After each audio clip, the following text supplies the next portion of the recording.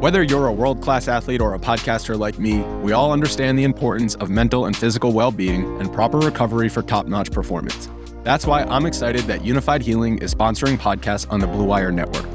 Unified Healing is a new and super innovative global network of wellness centers powered by Energy Enhancement System, or EE System. If you haven't heard of the EE System yet, then you'll want to listen up. This technology promotes wellness, deep relaxation, purification, and rejuvenation. Wherever you are across the globe, access to a center is easy and affordable. Interested in experiencing the EE System technology for yourself?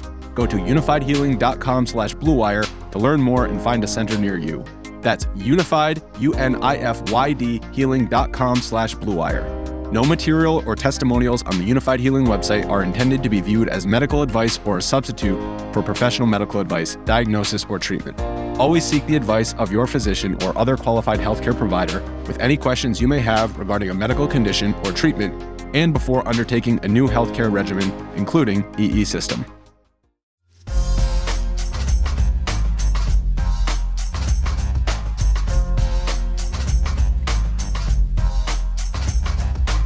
Bro, I have no idea what we're going to talk about today. There's like nothing going on in Warriors land.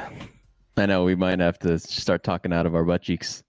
It might be, we might just have to make stuff up. I think obviously everybody knows what the big topic is in Warriors land today. And it is about none other than Draymond Green and Jordan Poole. Now, I have a little bit of a timeline because we read everything. I read everything that the Athletic puts out. I'm like looking at certain quotes. I'm trying to figure out, how guys are feeling about certain things. And so I've put together a little, a off-season, preseason timeline that could or could not have something to do with what happened between Draymond Green and Jordan Poole. If you were not paying attention, there was a fight at practice yesterday. Everybody has said, at least who have gone on record, has been, Jordan Poole didn't really do anything and he's fine. And so not really saying it, but saying it that it was kind of Draymond's fault. Draymond apologized to the team today. And let's just kind of break this down. I'm interested in some of the things, and you can interrupt me as I go through this.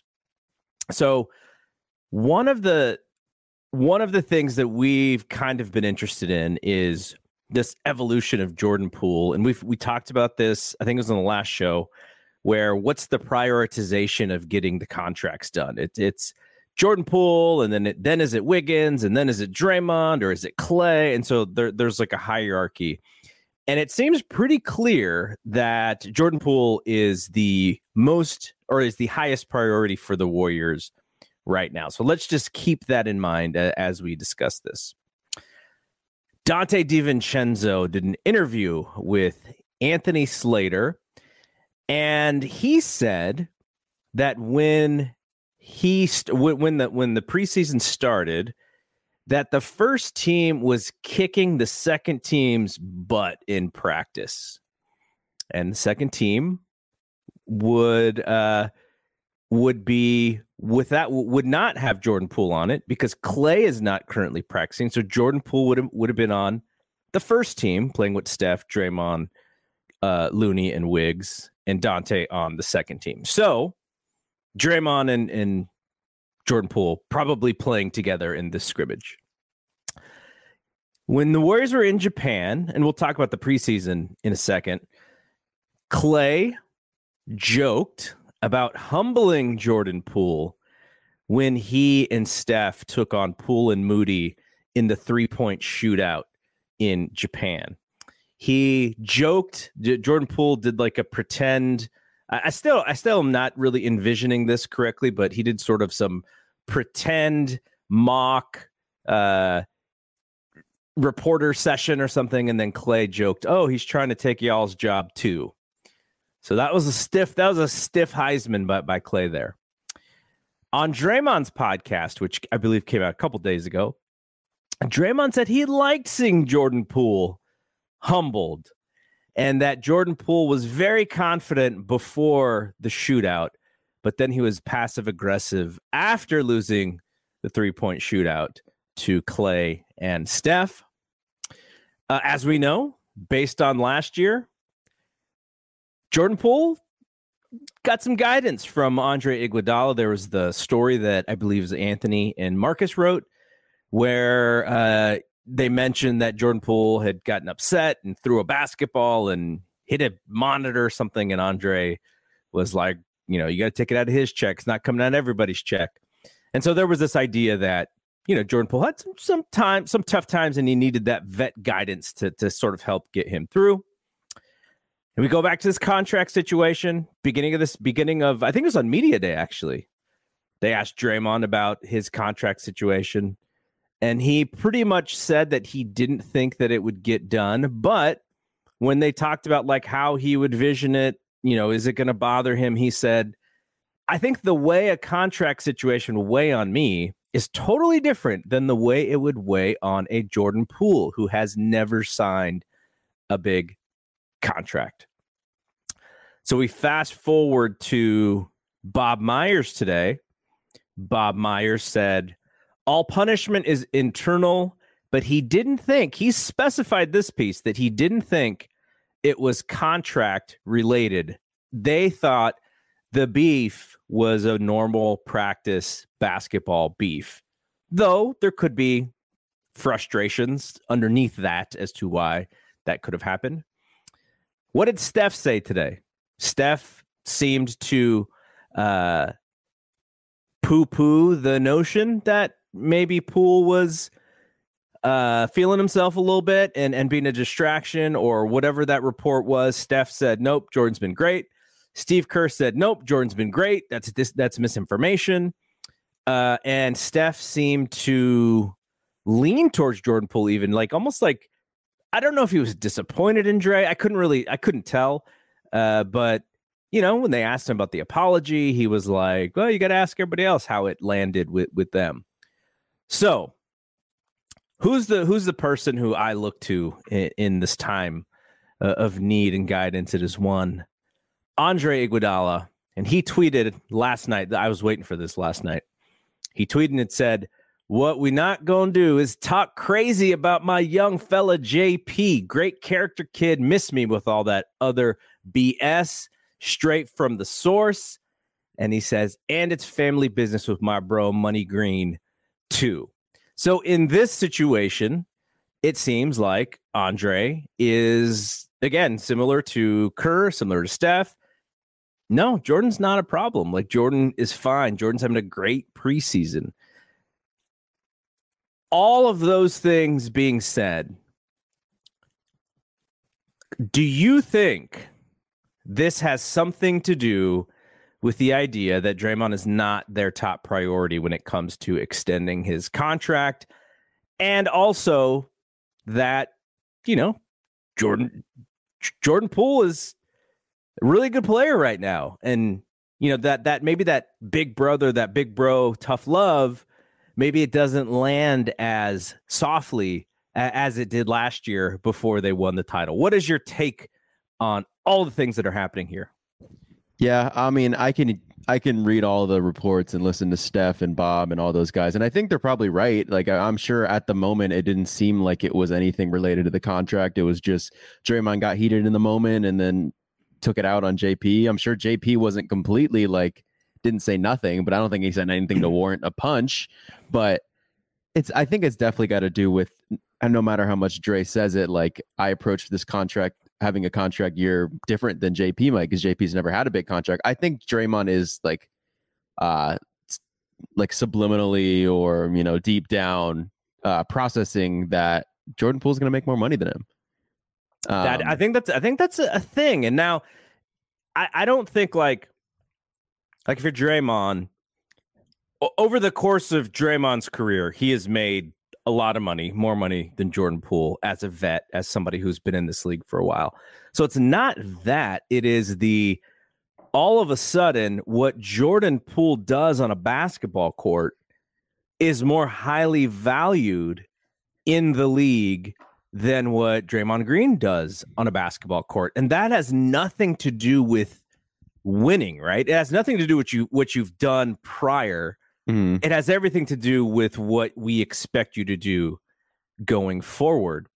And I wonder how much of this is going to be a thing once that cap spikes that we were talking about last week or a couple weeks ago. The idea that the cap is going to go up and all these people are going to start making way more money.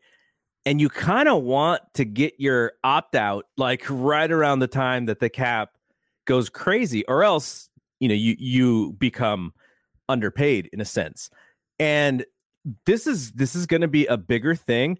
I wonder how much of it had to do with the Tyler Herro contract going all the way up to 130. Now, some people say that, at least some stuff that I've read, think that some of that is some things that he would have to get to statistically that he probably won't get to.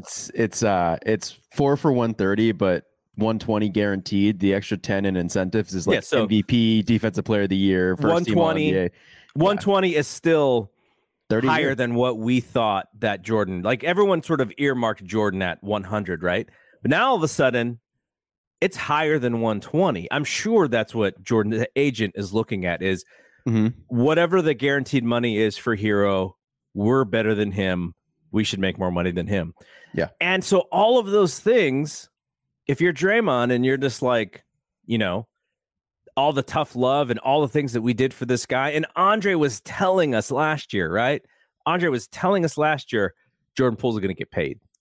Like that seemed to be some of the inspiration for Andre, was to help get this guy paid. And like you said, he's going to get paid more than Draymond. And I think Draymond's probably in like the 26, 27 range right now, as far as his yearly. And if it's 4 for 120 or more, that is $30 million a year. And that would be higher than what Draymond. Now, I don't think that this is only about that. I don't think that Draymond is this petty guy, but I do think someone at his competitive level and his value and what he believes he does on the court when it comes to winning, he has to have a high expectation, a high ego. But I don't think that's the only reason that he could possibly get angry. It's probably a bunch of other things. Some of it is this dynamic, right? If you are Jordan Poole and last year these vets are riding you hard, and this year you come in with being a title winner, you got that one ring, or you're about to get your one ring, and then you're probably kicking butt in practice, right? If before Clay, Draymond, they're kind of teaching you how to play, how to be a pro. And then you come back, and I have no idea what's going on. I just keep hearing Jordan's having a great camp. Jordan's having a great preseason. But if Jordan is balling out, he may not want to take that smack necessarily, right? It may be a little bit more of him giving it. So there's some dynamics at play here. But I just thought it was interesting, once this thing happened, I started to think of all of these little quotes that I was reading and how it possibly relates to this scenario.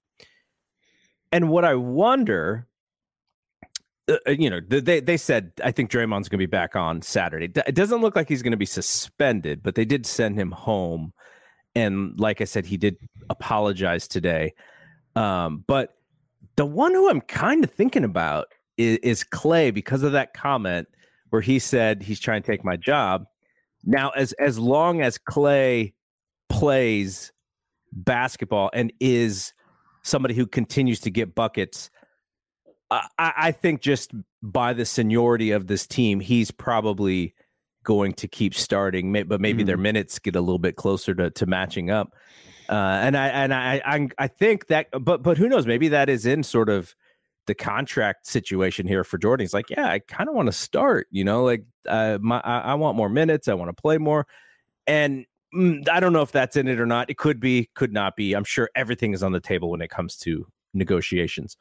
But Clay's the one that I'm kind of worried about, because if it is this thing where, Jordan is coming up and Clay's not practicing or not scrimmaging right now, right? They don't even plan to have him play. There was a tweet by Slater that I'll find in a second here, but that's the other piece of this is I'm kind of wondering like what's going on with Klay. It seems like there's definitely like a mental thing that he needs to get over because of how he hurt himself in the past. But for that to happen now seems a little weird to me. I hope that there's no secret injury. I can't imagine that there is, that probably would have come out at some point, but he's not going to play Sunday. And they're still, Slater reported today that they're still cautiously easing him back into game action. Like, what do you think about this Klay scenario as it relates to everything? I mean, when you were saying you were looking forward to seeing what Iguodala had to say, I kind of wanted to hear what Klay had to say. I thought that would have been an interesting take on everything. Like, what is my opinion on what Klay thinks, I guess? Well, just how does he fit into this whole thing? Because he's like, if he's got this mental frustration over not being able to play, he sees Jordan coming over his shoulder. The less Klay is on the court, who's going to take his spot? Yeah, the guy who he's worried about taking his spot. Yeah, I mean that's a fair way to look at it. I didn't totally picture in Klay to the scenario, but I mean I totally get what you're saying there. Is it Draymond sticking up for Klay in a weird way? I don't know. I was gonna more say along the lines of like on trying to understand where Draymond's coming from. If he's been like has some pent up stuff inside of him, like if you look at like where the league is, it values and puts scorers, people who could put the ball in the basket as their poster child. Shot creators. And you look at shot creator. Yeah. People who could put the ball in the bucket, man. And you look at Twitter and it's always the thing with Draymond with triple single and, like the backpack. I'm more trying to say that like a lot of people who I feel like don't value the game, but it doesn't help that the league and how you're paid doesn't totally see the value, but like Draymond's probably the second most valuable player in the whole championship run, the whole 4 titles they have. He's probably overall second most important. So it's like, if he's not getting paid to show that he's the second most important on Twitter, you see triple single, you see people making fun of him because he's not scoring. I could see how that can get to you a little bit, regardless of how credentialed you are as an NBA player and as an analyst. It's like I watched the guy and obviously, when I was playing, that's who I tried to, I don't know if I tried to model, but that's kind of definitely who was more of my comparison. I'm not an NBA player, but I couldn't really score the basketball and I was really good at playing defense and I had a good IQ. So I just always thought I played a little like Draymond, but obviously Draymond, I just think he brings so much value that you can't necessarily see on a stat sheet is what Draymond does. And I feel like that's just not valued in when it comes to who gets paid. He's also always playing with a chip on his shoulder. That is part of why he is so good. He is looking for reasons to have to prove somebody wrong, right? So maybe it could also be that he's coming into camp. He wants to have an excellent year because he wants to show the Warriors, like, you may value some of the things that you value, but don't forget about me. And he does have the player option. He can opt in at the end of the season and have one more year with the Warriors and then be a free agent next year. Or he doesn't have to. He doesn't have to opt into that player option, and he could be a free agent. So there is also some questions about what his basketball future is going to be like. And, ultimately, I think that I always want to hear what Andre says, just because he looks at it in such a unique way that I think some people may not think about until he speaks.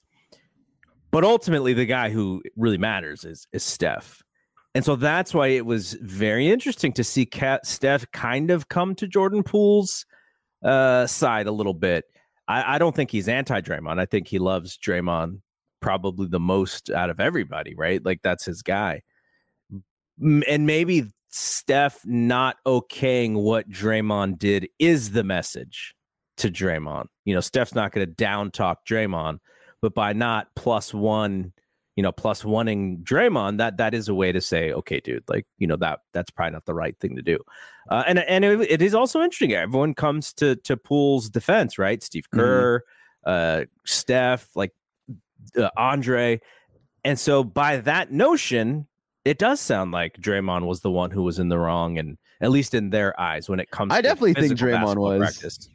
Especially how they responded, and you look at how, you know, it was kind of pictured in the media, the first couple reports, where it was like, you know, Jordan Poole might be acting a little different. This might have to do with salary. Like, then they were just like completely denied that there, and them denying it is kind of taking Jordan Poole's side. Yeah, because because the reports were saying he comes in with a different type of energy now, and then they're saying like, no, he's still the same guy.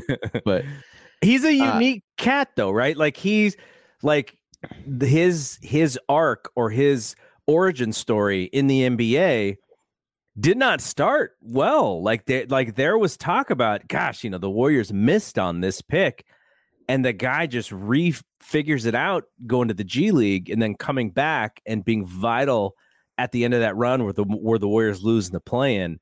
And then last year, he's taking advantage of Klay not being healthy, and he's the sixth man of the year. I don't really care who won the sixth man. Jordan Poole was sixth man hero. of the year. There we go. But man, you know, he just played so well when they needed him to, and he fit in, and he does things in the way that they need him to. And, you know, if Steph ever loses a little bit of that, you know, athleticism or ball handling or creative ability, you know, maybe Jordan Poole is the one who can pick that slack up. So, you know, I didn't mean to really tie Klay into this in any way, because he's obviously not involved, but just kind of thinking ahead and thinking about what Klay had said in Japan. I do wonder, like, you know, I wonder if Klay's kind of looking over his shoulder and a little worried. But, you know, the other thing, if you're Klay, this is both a good and a bad thing. Klay's the second highest paid player on this team, but he's also way overpaid compared to the rest of his teammates. And so if you're looking to cut salary, like his number is like the big one that you draw the circle around, but he's also very beloved. We do not want him to go anywhere, but I imagine his negotiation will not be as Klay friendly. It may be like, hey dude, like, you know, you got hurt and we were just paying you tons and tons of money. Like we need a little discount here. And did he make $80 million like sitting on his couch? Like it was 2 years he missed. And what is he making? Like $40 million a year? It's like, I think it's over 40. It's definitely one of the worst contracts in like recent history. Just in terms of like, he didn't play for 2 years. So that's 2 years of it that your salary was, you know, kind of capped a little, and he was the reason why. And they still were able to do it with the salary being what it was. I mean, it speaks a lot to the front office, speaks a lot to Joe Lacob. But okay, so let's put the drama to the side a little bit, because there was some cool news. There was some good stuff happening in Warriors land. Warriors went to Japan and they won 2 games out in Japan. I was a little frustrated because I got league pass at the last minute just to watch the first game. That was at like, was it like at 3 a.m? 10. Oh yeah. It was like at 3 a.m. Yeah. And so I'm like, okay, I'll just get it, and then they'll have it on demand for me, you know, when I wake up. And then I go into the app, and like, there's no on demand. I was like, what's going on here? How come they're not showing it? But I guess it was an NBA TV game, not necessarily a league pass game. So I didn't get to watch it, but I did watch all the scoring highlights. YouTube does a pretty good thing, and this is kind of a little inside, little tip here for people who are trying to cover basketball and do podcasts and stuff.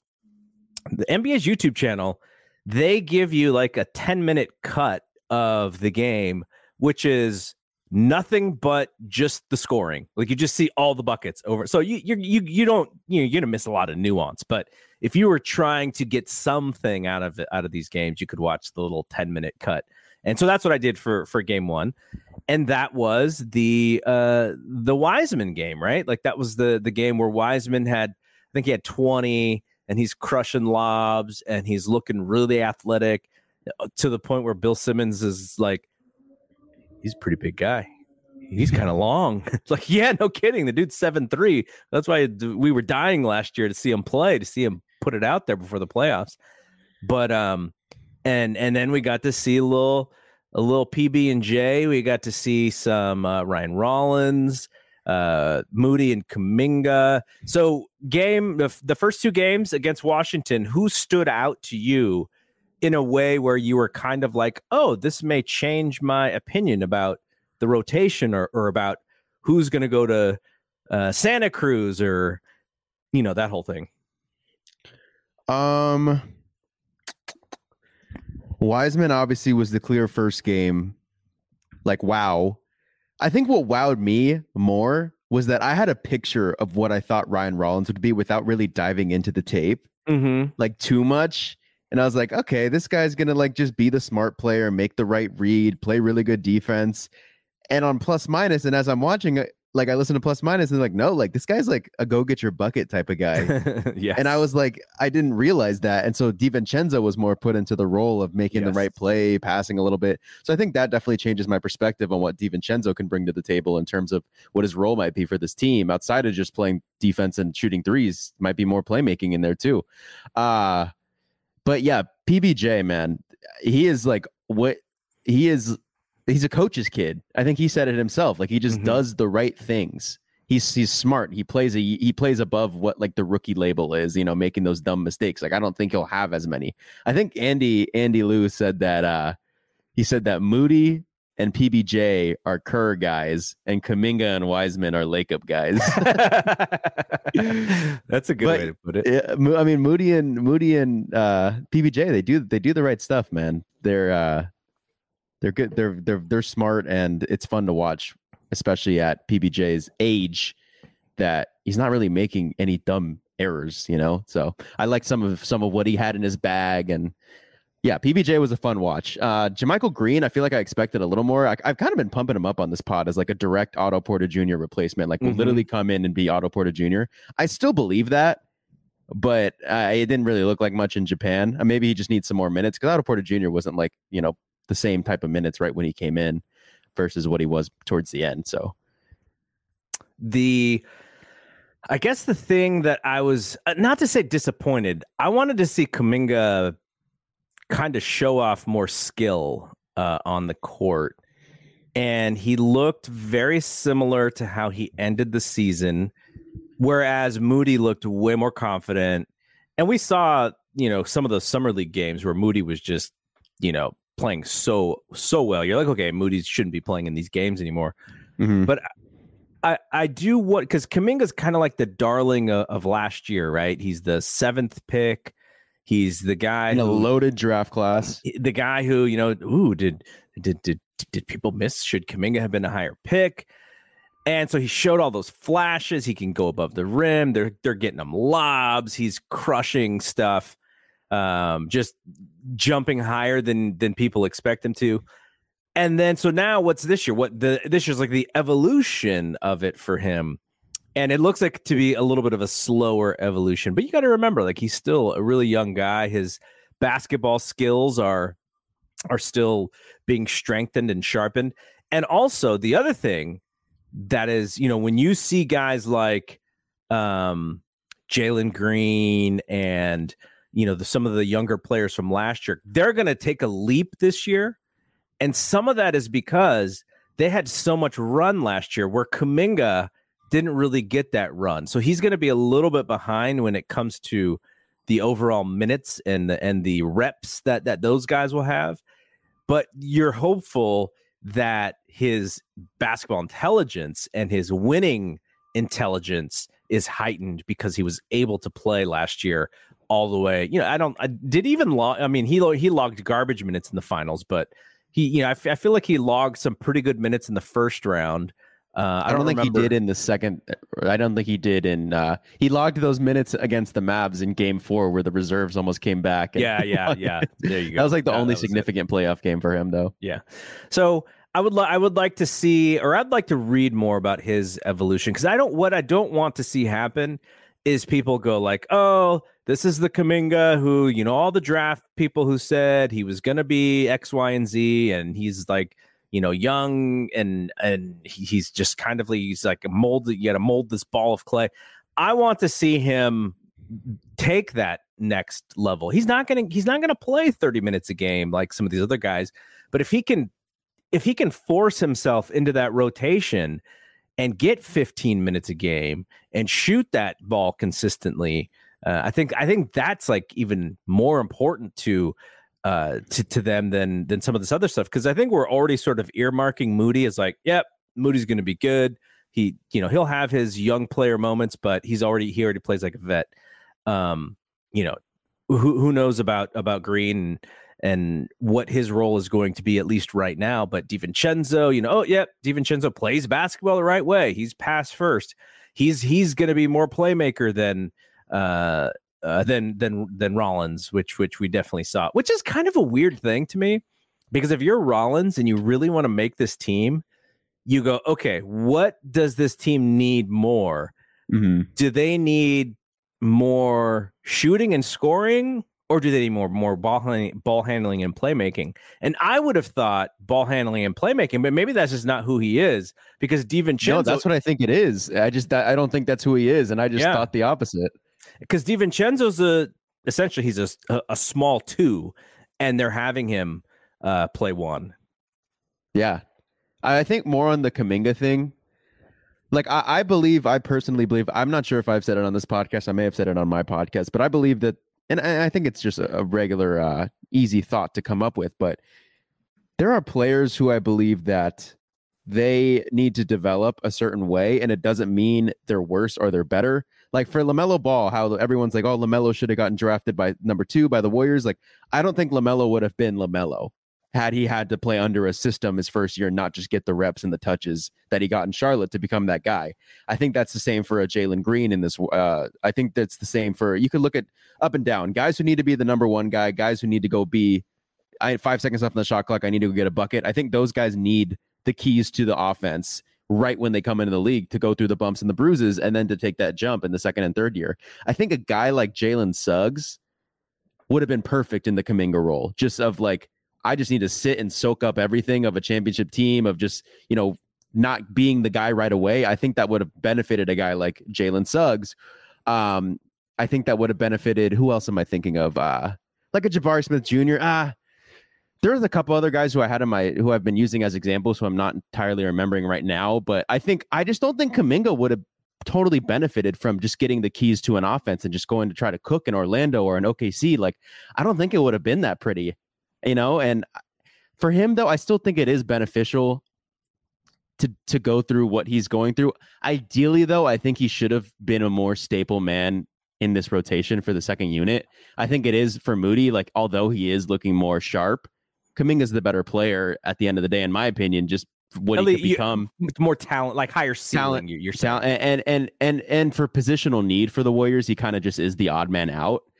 But I think for his second year, having gone through all that his first year, and if nothing changes on the minutes per game, and he has, made a little bit of a change, and the minutes per game is staying the same, I think I'd be a little frustrated. You know who will tell us if Kuminga is frustrated? Who's close to him? Stephen A. Smith, baby. Oh yeah, Stephen A. Smith got the Kuminga connection. No, I'm just kidding. The last thing, we'll focus a little bit on Wiseman here, because I think that is like Wiseman playing at a level a little bit higher than what's expected of him. I think that changes the Warriors' ceiling. And the Warriors they're going to be one of the favorites to get far, maybe even to win the championship. But they did lose key guys, right? We talked about Otto, GP, who now we know, it's been stated, the only reason that GP didn't come back is because they weren't willing to pay what Portland paid. Yeah. So that, that's a business move for the Warriors. They just did not want to go higher into that tax. So losing those 2 guys, I think, is a big thing. But what the prognosticators, what the media is really banking upon is Klay healthy, Steph back, Draymond back, and they saw how all of the pieces just fit back together into the playoffs. And let's take that the whole season again and see what happens. So I do think they should be one of the favorites. But what takes that to the next level is James Wiseman living up to that billing as the second pick of that draft behind LaMelo, and being that guy, and being the guy who goes out and smashes lobs and plays that verticality and can come and block shots and get rebounds. I thought he rebounded pretty well. He still drops the basketball a lot, man. He drops the ball too much for a guy with his size and athleticism. So, but if he goes to a place where we didn't think he could go, at least in this year, since he's been off injured, man, that just raises where the Warriors can go. And that's what will be really interesting, is if they get something out of a Wiseman or a Kuminga or a Moody that is a different level than what the expectation is, then that just raises the ceiling, and that'll be really fun to watch. Yeah. I mean, I don't want to be like pessimistic on James Wiseman, but like great game in the first game, but I just still see the same stuff that I saw in his rookie season that like kind of bugged me a little. But again, he missed 1.5 years, 2 years or whatever it was. Like he deserves that time. And I think that he will be given that time. I just think that it will be a little bit bumpy. I'm just wondering at what point in the season, he gets more comfortable and is able to flourish more because of it. Because, we've said, you've mainly been the first one to say it, like that he should just be a rim running shot blocker, pick and roll guy, just, lob threat, shot blocker, that just simplify his role for this year. I have a feeling that, it's the number 2 pick, one behind Anthony Edwards, one ahead of LaMelo. You look at a lot of the guys in his draft class. Yeah, it doesn't matter. But Sadiq Bey is playing really well. Even my guy Jaden McDaniels on the Timberwolves looks awesome too. Like, even though that draft class wasn't that superstar studded, like the top 3 who you look at, Anthony Edwards might be an MVP in this league at one point. We'll see with LaMelo if he gets another piece, but those are some guys right there. And I'm sure he wants to live up to that. And I'm sure that, he might be trying to do a little too much. And I'm just wondering, this who tells him to stop it, or who tells him, or if he just keeps doing it. And at one point it works. Well, you could tell he's thinking out there, right? He doesn't want to disappoint. When he gets the ball, it's not, he doesn't immediately, I mean, I'm sure he immediately knows what he wants to do, but there's this transition into him catching it and then going, like there's still that little delay where it's almost like he's like thinking like he's got to like back somebody down in the paint or something and do some big man stuff. But no, he doesn't need to do that stuff, at least not right now. Maybe, to evolve his game as a true center like that may be something that they can work on. But for this team, it just needs to be JaVale. Like, think about how valuable JaVale was for those 10 minutes when he was crushing lobs and blocking shots and stuff. Like, hopefully Wiseman will play more than those 10 minutes, but man, just be JaVale 2.0 and you're going to be completely fine. I think it's really beneficial that he's getting to go up against Looney one-on-one after practice a lot, and he's not scoring on him, which I don't think is the biggest deal, but like, I think once he starts to be able to consistently score on Looney, like I'll feel better, because a lot of his shots, like he does he catches the ball and does like the jump turnaround little hook. It's like, you're getting 2 feet above Looney. Like, this is just a bunny that you just need to put in, and he can't get it in because Looney's able to make him uncomfortable and keep him off balance, because Looney's just a really smart and good defender. I think once he's able to start scoring on Looney efficiently, then, it might have been more useful, I guess, to have a 7-footer for him to go at, and it might be easier for him to, not easier, but more beneficial if he starts scoring on the 7-footer. But I think Looney being there for him to go up one-on-one against Loon is going to be really beneficial for him this season. All right. Do you want to do your thing about how you're a little worried about who the backup 5 is going to be if Wiseman doesn't play well? It's not necessarily that he doesn't play well. It's just more prone to injury. I think that they're looking at maybe a JaMychal Green or a Draymond as a backup 5 during the regular season. I don't think that's the right move. I think that they should have used that 2-way spot to bring in someone. I was floating Travion Williams. Maybe he's not the biggest 5, but he still is a guy who will go get you rebounds. And I just think that was important, because we looked at what happened to Draymond. That back stuff is like sure, it might not have been on a play where he was playing backup 5, but I'm sure, having wear and tear of like these guys backing you down in the paint and you're having to box out, and they're just like, I'm sure that just does wear and tear on your back.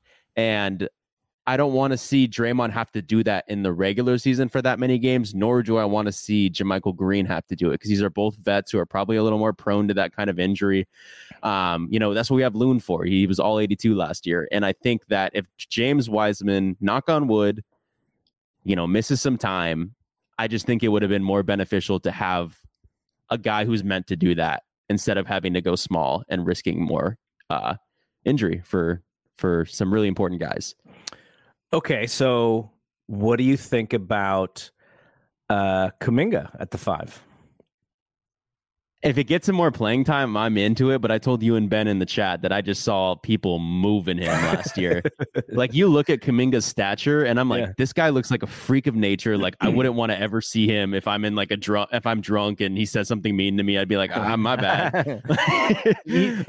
He almost looked like he doesn't know. He didn't know how to box out NBA players or something. It was weird. And it's like people were just like, and they're bigger than him, but you'd think he'd put up more of a fight. But they were just kind of able to move him in the post, and I didn't think he was able to hold him. And I think Ben said it was like, dude, he's like 18 or 19. Like, yeah, he's right. You're right, but it just felt like there was something missing there in some type of mechanic, or I don't know if his lower body strength is as great as his upper body strength. But I mean, he's able to jump out of the gym, so. So the one other reason where I'm not really worried about it is they can always find some tall person. Like, there's so many bigs who are kind of on the fringes of rosters and stuff. I mean, Jordan Bell, is he still playing in Santa Cruz? What about WWE superstar Dwight Howard? Yeah, and I mean, that's a possibility of a locker room scenario, but I don't know. Maybe Dwight Howard or Boogie. Who do you want? I was gonna say, well, what's Boogie doing? Yeah, I don't know. He was at Wembanyama versus Scoot yesterday or 2 days ago. Is he on? Boogie's not on a team. No, he's not on a team. So that's interesting. I mean, he's out there. He knows the franchise. I wonder if they kind of have him circled a little bit. But I mean, there were, if you remember that Denver series, Boogie would come in and he'd flex and he'd get all crazy, and he's playing against smaller guys and he's doing business, and then it's like 5 minutes later they're like, no, you gotta get Boogie off the court, man. Like, the Warriors are just. I was actually, thank you for bringing that up, because I was trying to remember who Denver's backup 5 was last year, because I was like, it couldn't be worse than what they have right now. They have DeAndre Jordan right now, and it looks awful, and I forgot it was Boogie. I'd probably rather have Boogie than DeAndre Jordan. All right, let's last thing. I didn't even tell you we were going to talk about this, but I know this is like catnip for you. What did you think? The matchup, the probable 1 and 2 picks in next year's draft. They had a little G League showcase the other night on ESPN2. Victor, I know it's, you got it. Like, it's a bad, it's like a thing to, Wemby to like just take the easy way out. Yeah. Wembanyama. Yeah. Victor Wembanyama. I think I want to forget that N. I just want to call him Wembayama. The N. I got to remember the N. Victor I've Wembanyama. seen Wembanyama. People mess it up like that. Yeah. And then Scoot Henderson. What did you think of the matchup? And I know all eyes were on Big Vic there. Like, that dude. I was just like, okay. What is he doing here? He's like 25 feet out calling for the basketball and just splashing threes against these guys. What's going on? I've never seen a guy, and I guess we've talked about Chet a little bit. Like, the size and the skill set is similar, but Wembanyama's got Chet by like at least 2 or 3 inches, right? Yeah. And I think Wembanyama is more skillful as well. But I just like how Victor. I've been on this kid pretty early, and I mean, if you, I'm sure everyone's heard his name, but I really wanted to like check out his tape. I think there was either the under 19, the U19s, or it probably was the U19s. I think, like, the Olympic matchup between France and the USA's U19 squad, and that's where I learned who Jaden Ivey was. I actually didn't even know who Jaden Ivey was, and I was like, oh my god, this kid's like John Morant. But that's Victor and Chet went at it, and I'm just happy that if you looked at any social media page, it was all Victor last night. Mm-hmm. Like, I couldn't get through one scroll without seeing Wembanyama. So, and deservingly so. The kid is a 3-level scorer at 7'4", who can block a shot that doesn't seem like you're going to get blocked, and he'll just come out of nowhere and block it. There was a play in the first game where he reaches and steals it from Scoot, but they call it a foul, and I genuinely believe the ref called it a foul because she was like, how could it not have been a foul? Like, I just and then you look at the replay, and it's just arms have outstretched all the way out to tip the ball out of Scoot's hands, and it was a clear steal. But he's just going to shock the league. And, I think a lot of people are comparing him to, one of those generational prospects. Like, where does he rank amongst the LeBrons, amongst the ADs, amongst the John Walls at the time, amongst the even Greg Oden? Wasn't he super hyped? Greg Oden and Kevin Durant, same draft. Yeah. And so, I mean, I think when you look at it just from a skillful, and then you look at the stature perspective, like, how is this guy not damn near number one, a 7'4" guy who could do what a guard does?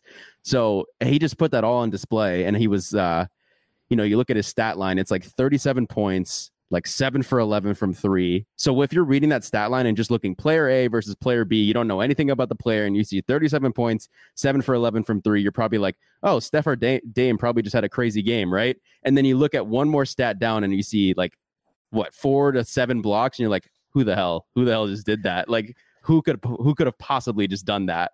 Okay, your guy Barlow, I don't know if he does comps or not, but I can't think of a comp. Who's Wembanyama's comp? Yeah, there's no comp. Maybe we were hoping Chet played good this year. It's probably KD, right? It's probably like a version of like KD is he's not as long, and he's not big. KD is very clearly a small forward, but I don't know. Like, that's the closest I could think of. Like, because I'm going all the way back in the day. So there was a player named Ralph Sampson out of Virginia, and he was 7'4", and they paired him up with Akeem Olajuwon. So they were the power forward center combination for the Rockets. And in '86, they beat the Lakers to go to the finals against the Celtics, but the Celtics took care of them. But like, he's nowhere near as athletic as Wembanyama. He couldn't handle the ball like Wembanyama. So I don't even know who the comp is, but like, in my mind, I'm like, can it be Ralph Sampson? There was another guy who the Bulls drafted who was like a 7-foot small forward. His name is Brad Sellers, but he wasn't even really that good of a player.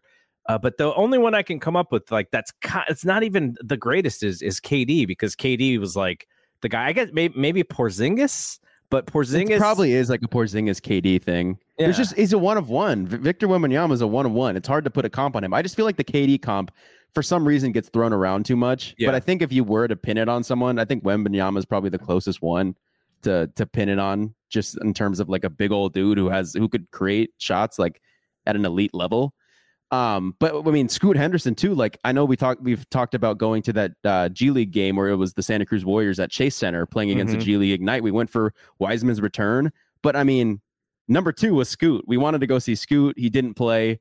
Unfortunately, it was more Jaden Hardy, Dyson Daniels, and Wiseman. But Scoot is like unreal, man. Scoot's unreal. He went into the G League at age 17, I believe, and was able to... Yeah, because this is his second year in the G League, right? Second year in the Ignite. Yeah, on the Ignite.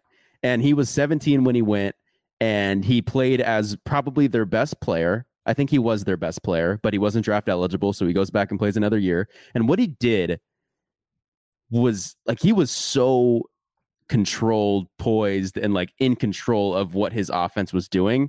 Like, he was able to get buckets. He to me looked like a 3-level scorer who was just so controlled when it came to playmaking. He'd drive in and just make an easy pass right out into the corner or something. And I mean, I think me and Obi had this conversation, but it's like, if Jaden Ivey has a good year for the Pistons, and this is a complete hypothetical because I really don't think this will happen. Like, we were just throwing out hypotheticals, but if Jaden Ivey has like a really good year for the Pistons and the Pistons are drafting number 2, like, do you really say no to Scoot Henderson and then just, like, I don't know, trade down or draft another guy? And it's like, no, I think you got to go Scoot and then say goodbye to Jaden Ivey. Like, I think a majority of the teams who are going to end up down there, whether it's Houston and they have, you know, Kevin Porter Jr., or whether whoever's down there and ends up getting the number 2 pick, like, Scoot's the guy, man.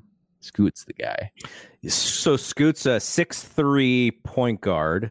And when he's trying to compare, he said he's a one of none. So he's a pretty confident guy. Yeah. I'm excited for you to learn more as the season progresses about more prospects, and I'm mainly interested in hearing your thoughts on the Thompson twins. Born in Oakland and then moved to, I want to say, Florida to play AAU when they were like 8 or 9 or something. But they are like these 6'7" or 6'8", like Kuminga athleticism, jump out of the gym.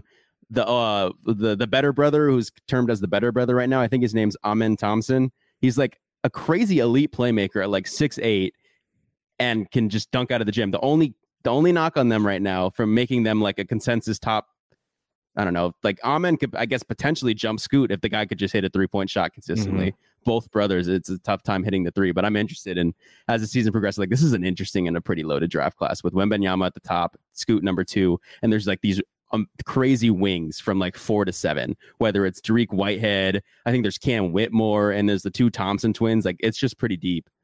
Yeah, I mean, with you being on this show, we'll do more draft stuff because I know you're really interested in it. But before we go, because we both have League Pass, I sent you a note saying, hey, I want you to watch this old game because they have the classic games per team. I think there's 15 games per team. And we're not going to go all the way to the Rick Barry Warriors in the 70s. Like, and plus the video's not great. But I told you to go back to 87. There's a game. I think it's a game 4, Warriors and Lakers. This is the peak of the LA Lakers power, 1987. They, I think they won like 67 games or something that year. And these little plucky Warriors have to play them in the second round. And they're getting killed in the first 3 games. And they go to game 4 is in Oakland. And Sleepy Floyd has a game and a half. So I wanted you to watch that game because there's a couple of interesting things in there. And maybe we'll talk about sort of the idea of what basketball was in the late 80s. When I was kind of getting into it, I think I was only 10 years old when this game happened. I remember where I was when I watched it, though. And versus how we watch basketball now or how basketball has evolved. So I think it'll be a pretty good conversation.